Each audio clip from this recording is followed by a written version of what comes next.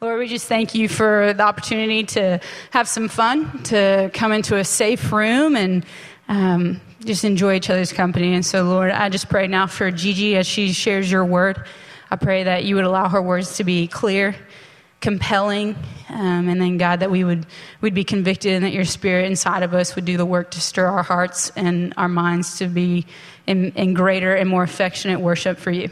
And so be with my friend as she teaches these gals. It's in your son's name I ask these things. Amen. Gigi Hornberger, everybody. Good evening, everybody. My first question for you all is, how many of you follow Nika on Instagram? Nika's back there. She follows herself. Yeah, we've got some followers of Nika. Well, if you followed Nika, then you would have seen that this last weekend she had a flat tire. Yeah, and poor Nika with a flat tire. I've got a picture of her Instagram there it is. And you can see that she gave a shout out to her mama for teaching her how to change the flat tire. I thought that was just awesome that Nika knows how to change her own flat tire. Because if something like that happened to me, I would just be up a creek. Because first of all, I don't know the first thing about changing a flat tire. Thankfully, I have AAA. My mama didn't teach me how to change a tire, but AAA is awesome. But even if I knew how to change a flat, like even if I called Nika and said, hey, will you tell me how to change my flat tire? I don't have the strength in I need to work out a little bit, I think, but I'm not strong enough. I couldn't unscrew the bolts or lift the tire or lift the car, however you do it, I don't know. But I would not be able to do it in my own strength. I would not have the power. I wouldn't have the knowledge. I just wouldn't have it all what it takes to change the flat tire. As I was thinking about Nika doing that and reading in Exodus 3 and 4, I think probably Moses felt about the same way, as if he had a flat tire and didn't know how to change it, because he's going along just in his minding his own business, and he had this sudden surprise out in the desert. He's out in the pasture, and he's just minding his own business, and suddenly there was this interruption where the God of the universe comes to him, approaches him in the burning bush and says, I want you to go to Pharaoh, the most powerful man in the world at the time, and confront him and tell him to let my people go. I am sure that Moses is feeling like, what? Because the Lord God is asking him to do a task that Moses is completely incapable of doing on his own. He doesn't have the strength. He doesn't have the influence. He doesn't know how. He doesn't have the strategy. But the thing that we're going to see in these two chapters 3 and 4 tonight, are that God had a plan.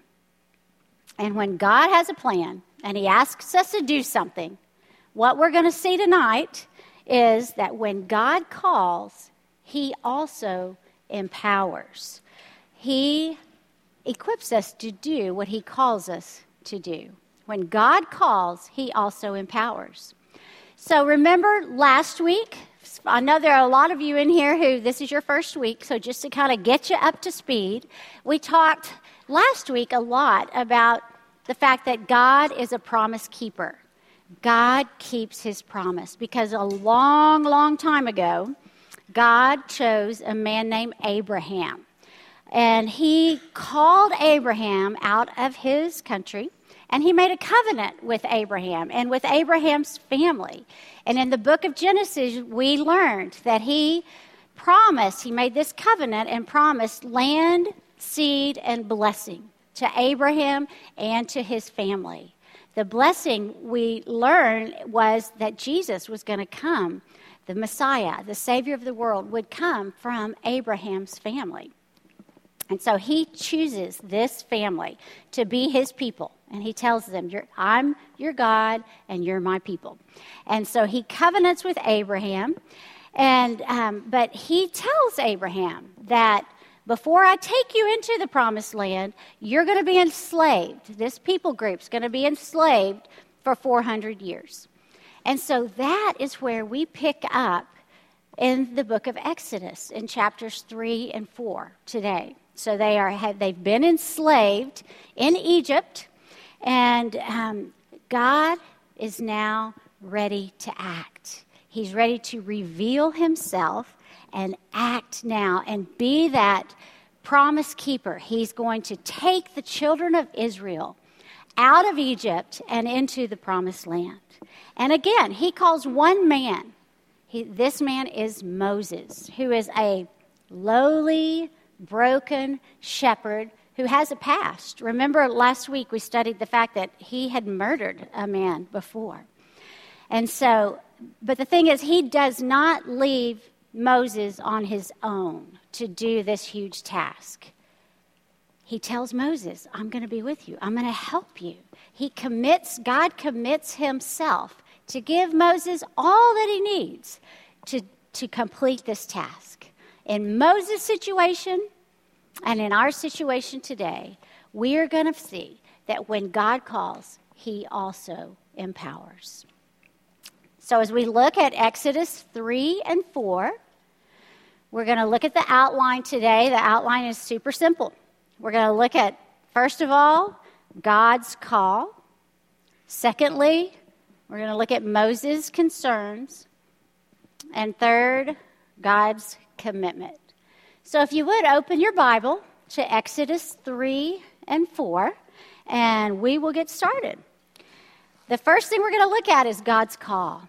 So like I said, God has called Moses. He went from the palace in Egypt out to the pasture. And he's been out in the pasture herding sheep for 40 years, just minding his own business. Probably he's given up on himself and any kind of future that he may have. And just living his own boring life. When suddenly and surprisingly, the angel of the Lord appears. And we know that when Scripture talks about the angel of the Lord, rather than an angel of the Lord, it's talking about what theologians call a theophany. It's the pre-incarnate Christ, which means this angel is actually the Lord God himself, when it's the angel of the Lord. So the Lord God himself calls out to Moses from this bush that's burning, and it just continues to burn and doesn't burn up. And he calls Moses personally. He says, Moses, Moses. So we know it's not an accident. God's not just hanging out in a bush waiting for the first shepherd to walk by and tell him, go set my people free. He calls Moses personally. He wants Moses for this job. And so Moses starts coming closer to the bush, and God stops him and says, whoa, whoa, whoa, wait, don't come any closer. He says, you need to take your sandals off because the ground you're standing on is holy ground. Because the deal is that in God's presence, his holy presence, the ground that surrounds that bush is holy presence. And Moses is a sinful man. And the sinful man, between sinful man and holy God, there is a natural barrier. And God's presence is so holy that it is a consuming fire, is what Moses will call God's presence later. It's a consuming fire that natural humans in our sinful state cannot come in contact with.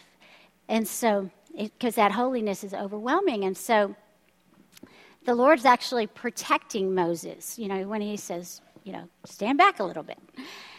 But the Lord goes on to reveal himself. He's like, I am the God, the Father of Abraham, Isaac, and Jacob. And he reveals that he's the covenant keeper. He is going to keep that covenant with this family. He's a faithful God, and he keeps his promises. And he also tells him, I have seen their misery. I have heard their crying. I'm concerned about their suffering. Their cry has reached me, and I've seen their oppression.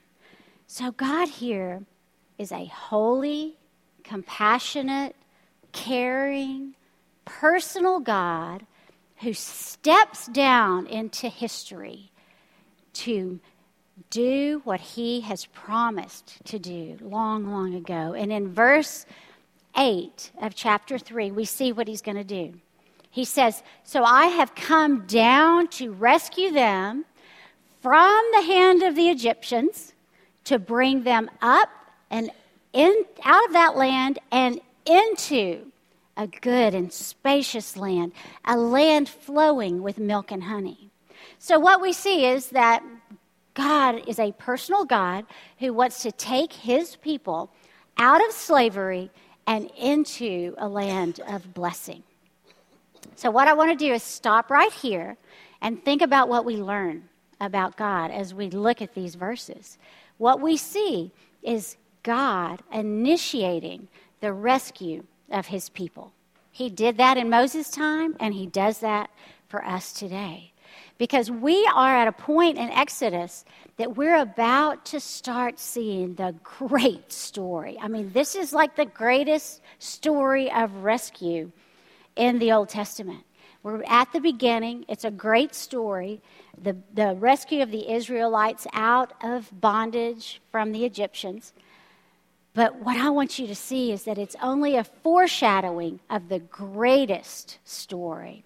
I want you to see the connection between the great story of the great deliverer, Moses, and the greatest deliverer, Jesus Christ, who delivers you and delivers me today.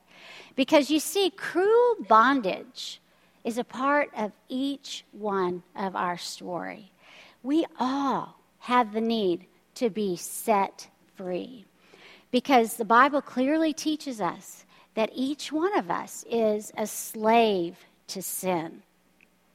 It's part of our lives. We are unable to escape that tendency that we have to live in a way that's selfish. It's all about me. A tendency to go our own way, a tendency to be rebellious toward God and his plan for us. And that is sin. Sin separates us, just like it separated Moses from a holy God. Our sin separates us from a holy God.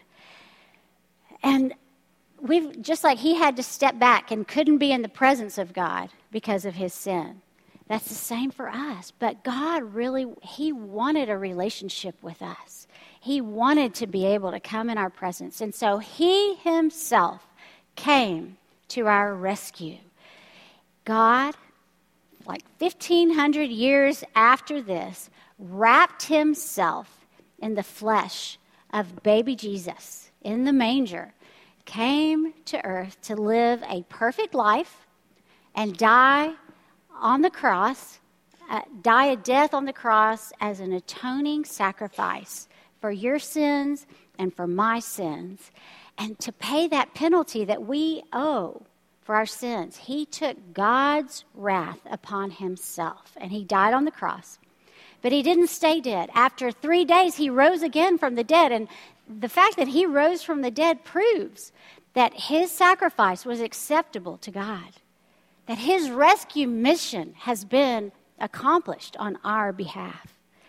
And all we have to do is to trust Jesus, and we can be set free. Just like the Israelites were set free and out of bondage and into a life of blessing, we can be ushered into the life of blessing, into the promised land, as we have a relationship with God, with the God of the universe, the holy God of the universe. And we can experience his blessings as we do that.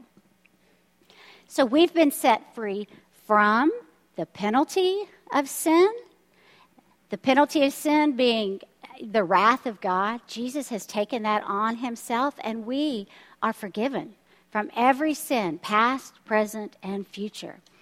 We've been set free from the power of sin. As a believer, we no longer have to obey our sinful desires. We no longer sin no longer has mastery over us. No longer is sin our master. We are free now to obey God and to live in righteousness and to walk free and in the abundant life that God offers. And then in the future, we will be set free from the presence of sin. After we die, we will be in the presence of Jesus, our Lord. And in his presence, there will be no sin, and the effects of sin that we see and that we have to watch on a day-to-day basis here, that will all be removed. And so all the consequences of sin as well. And so all we have to do is to agree with God about our sinful state and our need for a Savior. He's thrown out a lifeline to us. All we have to do is reach out and take it, trusting what he's done for us so that we can be set free from that bondage of slavery. Because we see in Moses' life and we see in our own life that God initiates the rescue of his people. So let me ask you, do you believe that? Have you trusted Christ for salvation? Are you in a relationship with God, Almighty of the universe? And if you are, does that relationship that you have guide and direct your daily life? The decisions that you make on a daily basis? How are you responding to what Jesus has done for you? Because the way you respond to Jesus Christ is the most important thing about you. So we're thankful that God initiates the rescue of his people. So we saw that initiation of rescue when he called Moses.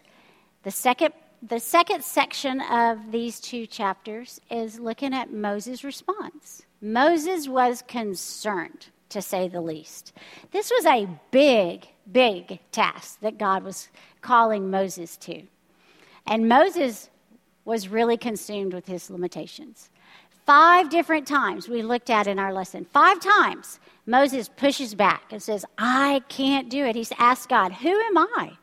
Like, what kind of influence am I going to have? What kind of power I don't have the power to do this. Who shall I say sent me? Basically asking God, who are you? And then he says, what if they don't believe me? I'm slow in speech. Please, please, Lord, send someone else. This is a massive task that God is calling Moses to. Moses knows he's got limited resources. And so those two together equal an impossibility. I mean, we can identify with Moses, right? I mean, we can understand where he's coming from, and we kind of feel that way too sometimes, I'm sure. When we feel like God is calling us to a step of obedience or a new task, and it's scary, and it's hard.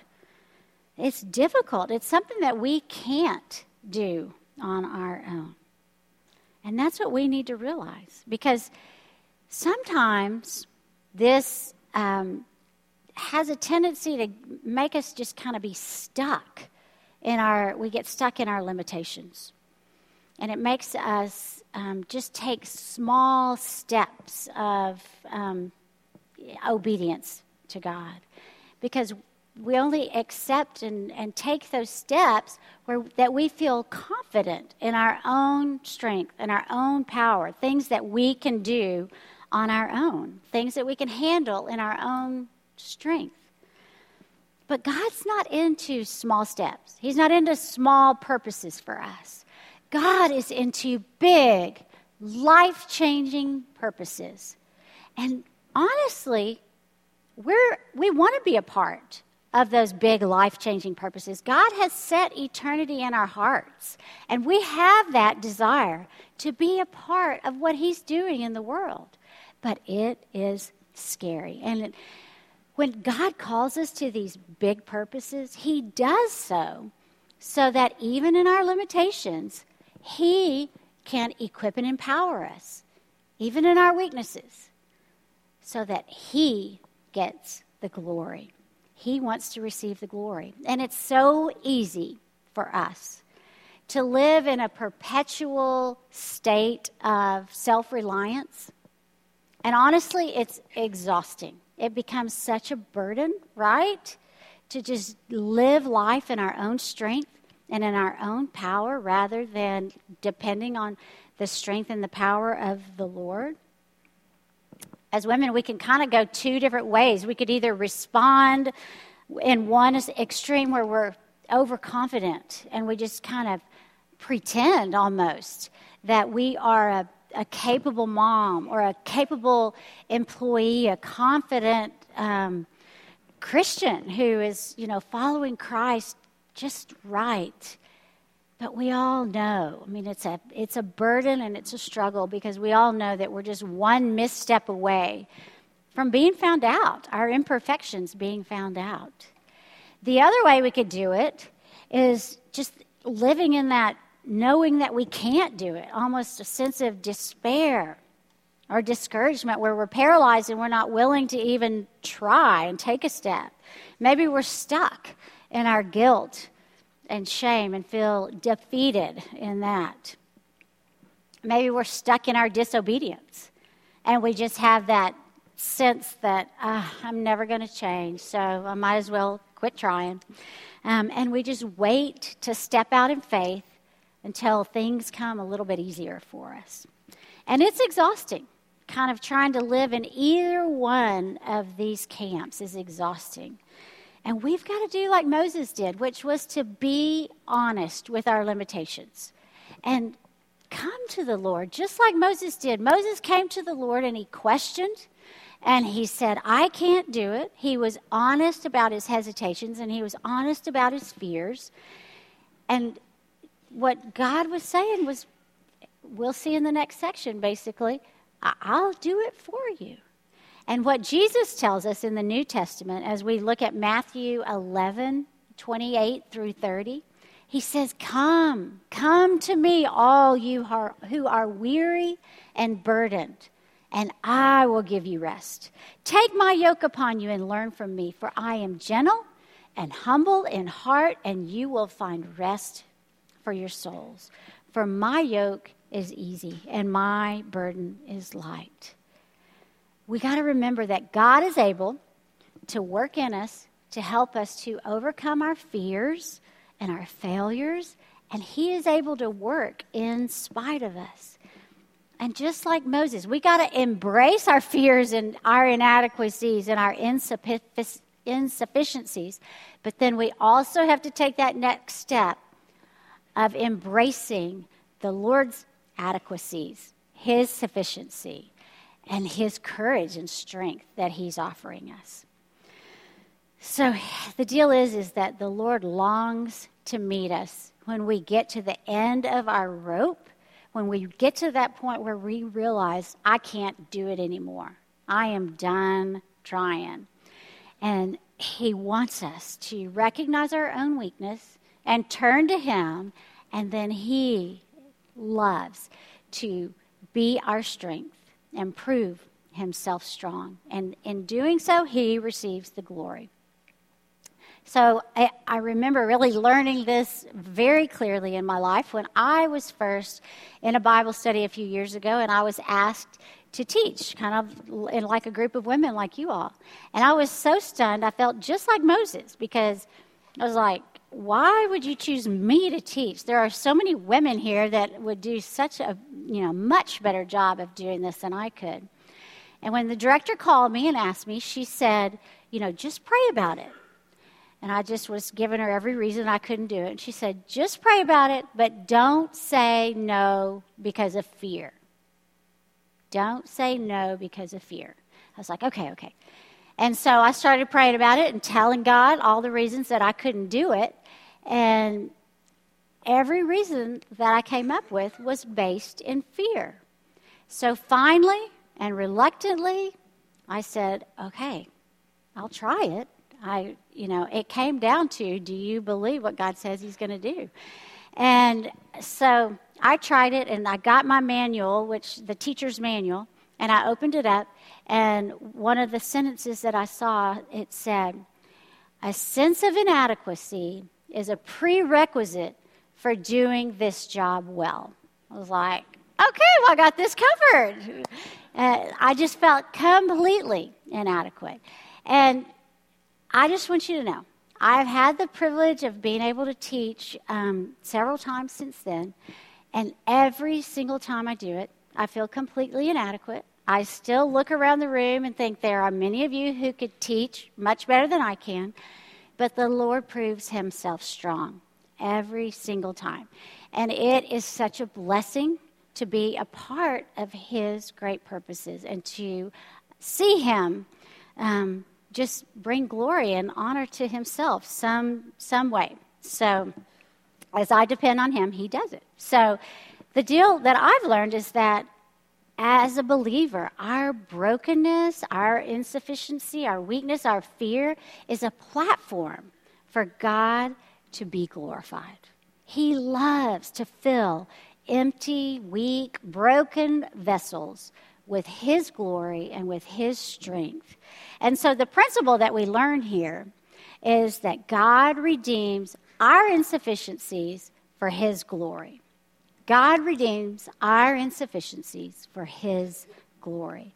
You see, we were designed to live a life dependent on God because he's the only one completely adequate.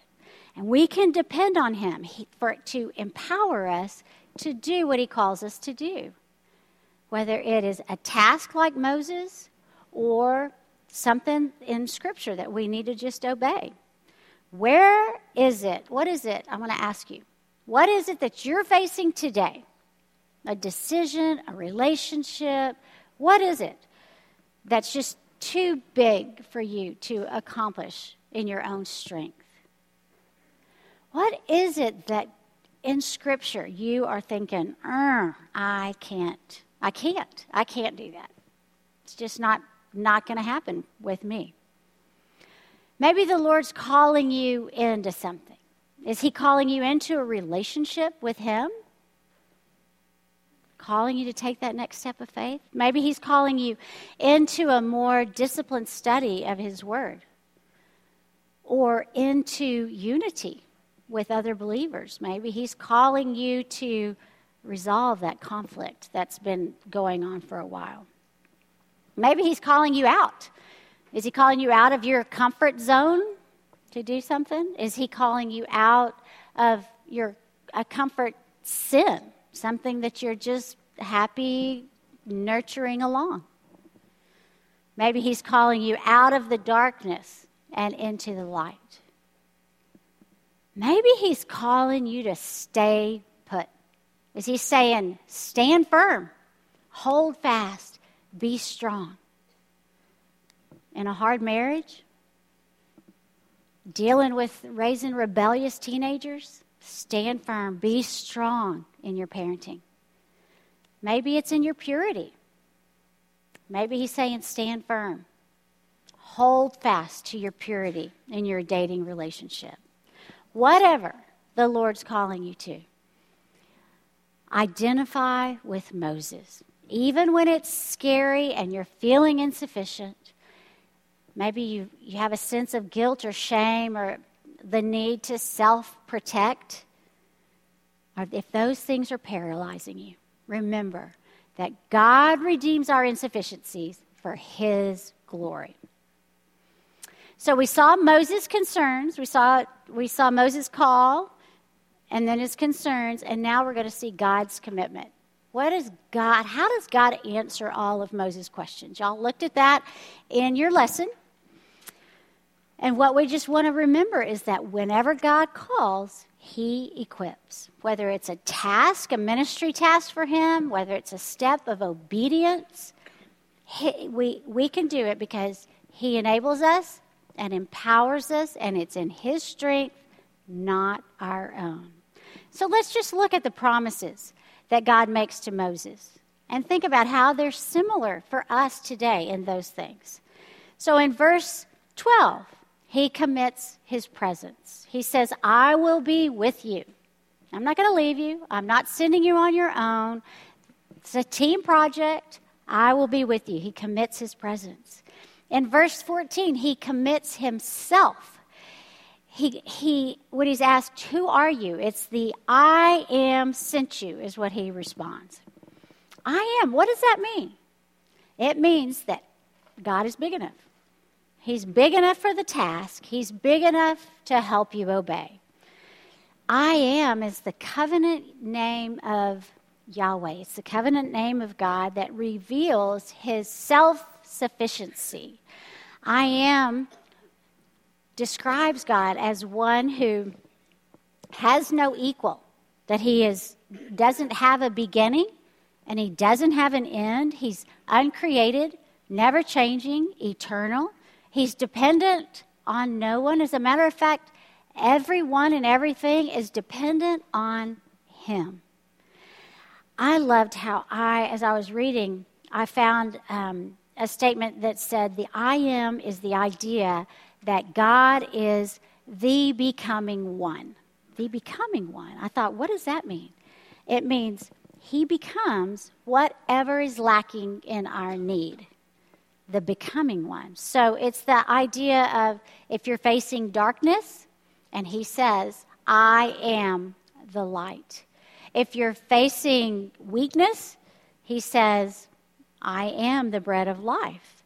If you are facing attack and you're feeling defenseless, he says, I am the good shepherd. God is the becoming one, becoming what we need. We could go on and on. I am is the title that Jesus took upon himself all through the book of John. What an interesting study is how Jesus claimed to be God and said, I am, over and over again. But we could say a lot about I am, and it's a great study. But it just suffice it to say that God is saying here, I am sufficient.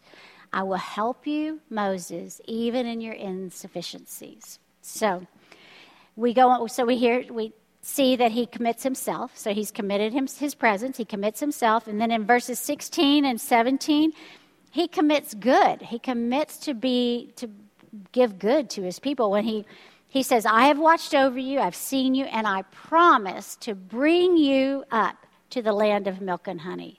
I'm bringing you to good things. I want it to go well for you. I want good things for you. And then in verse 19, he commits power. He says, the Pharaoh's not going to let you go until a mighty hand compels you. So I will. And he goes on then to commit to give Moses that power to perform the wonders of the staff turning into a snake and the hand turning into a leprous hand and the water turning into blood. He commits power. And then in 10 through 17, we see Moses talking about being slow in speech and send someone else. And God commits provision. He provides. He says, I will help you. I'm going to teach you what to say. I'm going to provide Aaron. He just reassures him with that provision. And then as we looked at verses 24 to 26, which I was like, that's kind of random to put the circumcision thing in there. What is God committing to here? And when I asked myself that question, I thought, he's committing to purification and to purify Moses here, because Moses had not met the covenant requirement of circumcision for his family. He had covenanted that. And so he couldn't lead his people until he had become holy himself. And so the Lord God promises the same for us today. He promises that he will be faithful in sanctifying us, to make us increasingly holy. Because effective leadership begins with obedience to God. And so the Lord promises or commits to purifying. He purifies Moses here, and he commits to purifying us as well. So what we have to do, like Moses, we have a tendency to do, is to preach our limitations to God. When God is asking us to do something, we preach our limitations or our insufficiencies or our inabilities. We preach those to God. When we need to learn to flip that around and preach God and his promises to our limitations and to our insufficiencies. And so we just got to remind ourselves over and over of God's promises to us. And remind ourselves that God doesn't call the equipped, but he equips the called. It's his job to do the empowering and the equipping, and he's promised to do it. He promises, like he did with Moses, to walk alongside us, to help us in our obedience. So what we learn here is that God reveals that he himself is sufficient for our every need. God reveals that he himself is sufficient for our every need. So today in our life, we're not going to stumble across a burning bush that God is going to make all those promises to us. But what we do have is his absolutely true word, Scripture, the Bible, that is filled with promises of God that we can hold on to remind us of his commitment to be sufficient for every need that we have. So all those things that he promised to Moses, I like to sum up with 3 P's: his presence, his power, and his provision. And when I'm facing something that's challenging for me, whether it's a challenge to walk in obedience or a challenge to accept this task, whatever it is, I remind myself, and I pray that the Lord will help me remember, that the Lord will remind me of his presence, his power, and his provision. In that way, we can fix our eyes on Jesus as we do that, and we preach his presence, his power, and his provision to our problems or to our challenges, our insufficiencies. We do that, and we are strengthened, and we're able then to do what he's calling us to do. So in the Scripture, some of my favorite promises for those things, for the presence, I love Isaiah 41:10. It reminds us, it says, "Do not fear, for I am with you." He promises his presence. "Do not look anxiously about you, for I am your God. I will strengthen you. Surely I will help you. Surely I will uphold you with my righteous right hand." And then for power, to remind me of his power, I look at 2 Corinthians 12:9, where he says, "My grace is sufficient for you. My power is made perfect in weakness." And then to remind me of his provision, I love 2 Corinthians 9:8. "And God is able to make all grace abound to you, so that having all sufficiency in all things, at all times, you may abound in every good work." And then I love 2 Peter 1:3 that we talked about in church this last Sunday. "His divine power has granted to us all things that pertain to life and godliness through the knowledge of him who called us to his own glory and excellence." So God gives us all we need. How? We see it in that verse there. In 2 Peter verse, the way he does it is through the knowledge of him. So as we study more about him and learn more about him through his word, the way he reveals himself to us these days, he gives us all we need. Now, the important thing to remember and to know is that he doesn't give us all we need by the knowledge of him, just knowing facts about him.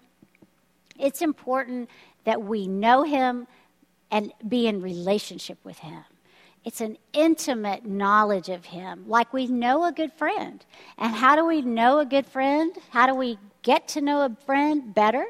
We spend time with them. And it's the same thing we do with the Lord. We spend time with him through prayer and study of his word and listening to him just in the quietness of our own home. And it's through his Holy Spirit, who indwells us as believers, that he reminds us of truth, that he speaks to us through his word and through his Spirit and through his people and through prayer. We get to know God himself. And so as we do, we get to know the great I am who is sufficient. as we do, he reveals that he himself is sufficient for our every need. Do you believe that? Do you believe those promises in Scripture? Think about it. Think about what you thought about a minute ago. What are you facing right now that's hard, that's too big for you to accomplish on your own in your own strength? What is it? What obedience is it right now that's difficult for you? Where are you saying, I can't? And how would your response in that situation be different if you really trusted God's presence, his power, and his provision for you in that situation?